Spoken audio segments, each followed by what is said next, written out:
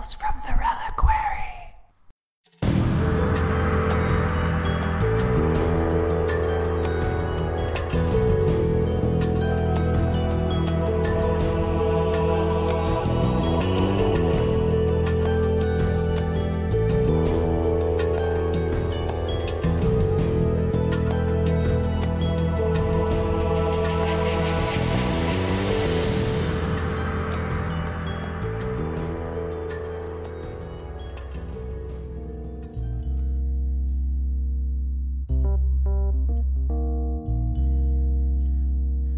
Washington, D.C., June 17, 1972. A security guard on a routine midnight patrol at the Watergate Hotel complex notices someone has tampered with the doors of the Democratic National Committee offices. He immediately alerts the police, and not long after, 5 men are captured in the midst of planting wiretapping devices in arguably one of the most powerful political machines in the nation.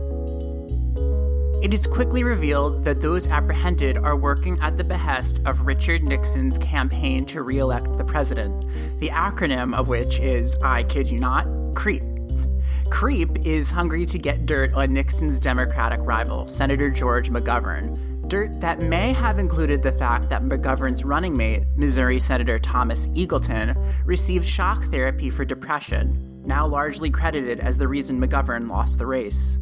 A fact that also proves that the 1970s were a really terrible judgmental decade that just happened to have some really good music. Anyways, the break-in leads to a constitutional crisis in which Nixon's refusal to comply with a major congressional investigation into his actions results in impeachment proceedings, and ultimately a shameful and embarrassing resignation. There have been extensive novels, movies, and podcasts on the Watergate affair, but since this is a Patreon episode, you already know that I don't have time to do that kind of research, so we're going to be focusing on the most relevant part of the sordid narrative, and arguably one of the most mysterious aspects of the Watergate timeline. It is still hotly debated whether or not Nixon ordered the wiretapping himself, though the most widely accepted version of events is that his campaign managers were behind the break-in, and Nixon just kind of covered it up to save face rather than take the blame. There's also plenty of reason to argue the contrary.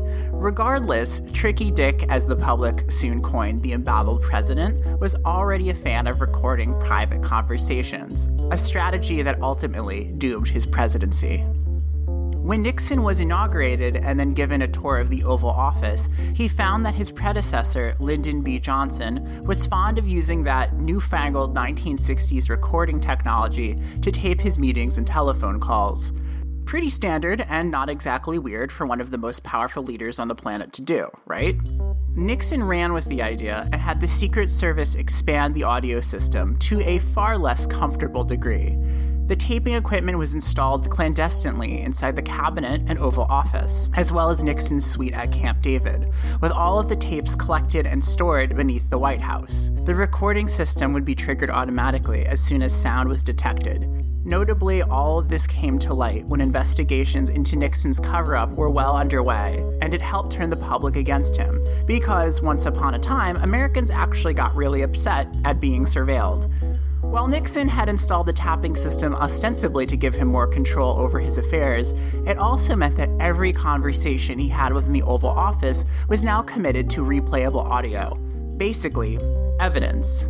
Now, Nixon was almost comically inept at technology, so it may not have even dawned on him that this recording system could be used against him.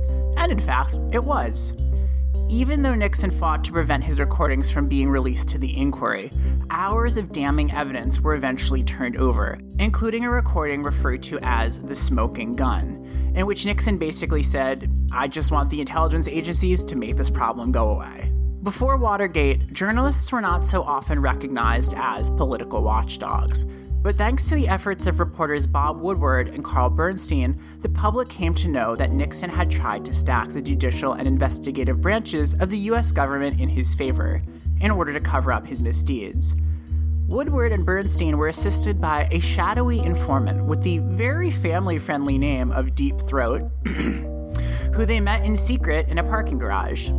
The journalists were able to bring the truth of the corruption to light and successfully inform the public. All of this before the age of readily accessible mass media. In fact, in the wake of the reporting, new journalism school majors in the US skyrocketed to the highest the country had ever seen.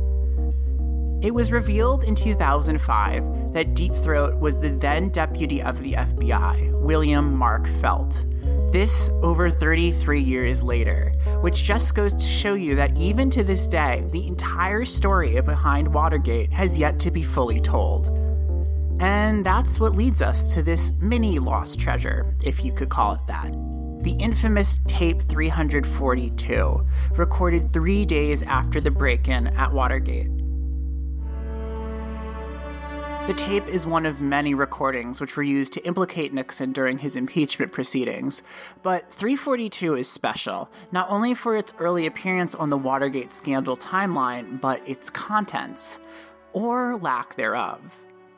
The tape begins with a conversation between Nixon and his chief of staff, Harry Robbins Halderman, and then it suddenly cuts out, giving way to 18 and a half minutes of mysterious silence before resuming again.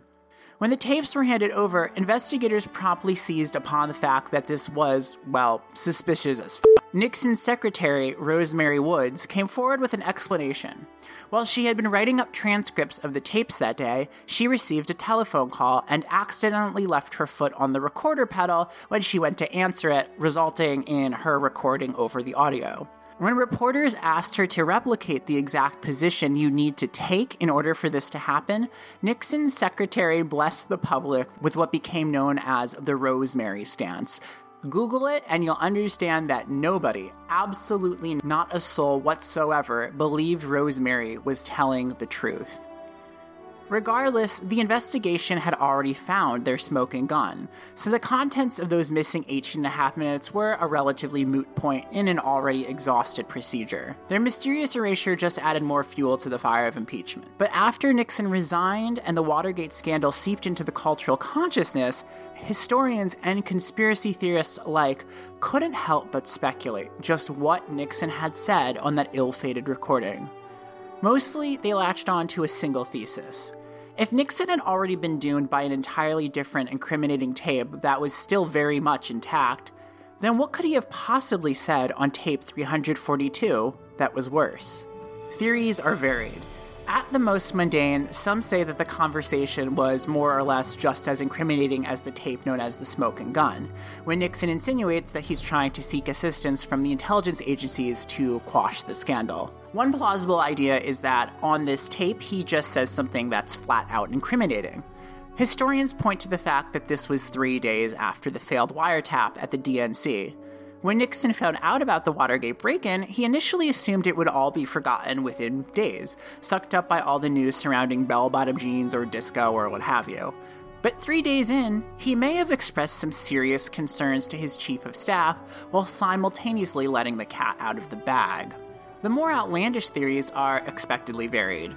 Some say that Tape 342's content may have included Nixon ranting about high-profile Jewish Democratic donors, and of course the only thing worse than a president trying to overuse his authority to cover up his crimes is a president who is anti-Semitic. Other theories abound, that Nixon may have suggested assassinating those who could tarnish his reputation, or even bribing the Watergate burglars so they wouldn't testify.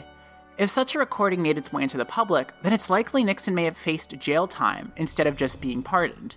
Wilder leanings have Nixon plotting a war with the Soviet Union, or even disclosing the truth about aliens, which would have been a pretty odd thing to do in the middle of a political scandal, but hey, I'm not Richard Nixon. Popular science fiction dramas will often use the missing 18.5 minutes as plot points, with Richard Nixon often conspiring with time travelers or other sinister forces. The more plausible theory is that Nixon simply panicked and began erasing tapes at will, but soon realized the futility of combing through 2,000 hours of recorded audio, which he would have had to erase in real time, as they didn't have Audacity or Final Cut in the 1970s. Tape 342 may very well have just been the first tape to allude to the Watergate break-in, hence why Nixon chose it first. Analysis shows that the re-recording includes repeated stops, then records again, as if someone was meddling with the tape. And we all remember how Nixon was rather clumsy when it came to technology. Both professional audio experts and enthusiasts have taken various attempts to try and extract some coherent audio from the conversation, but decades-old recording tape isn't the most forgiving medium. One plausible method is extracting the extremely distorted audio samples written onto the tape and then trying to match the garbled sounds to Nixon's known speech patterns. But part of the problem is that the National Archives, which holds jurisdiction over the tapes, refuses to let anybody test on the original recording. Which makes sense. Then again, what are they trying to hide? Nixon and Haldeman are on record stating they had no recollection of what they'd said during those missing minutes. And as much as I hate to say it, which might be my own bias, they might not have exactly been fibbing.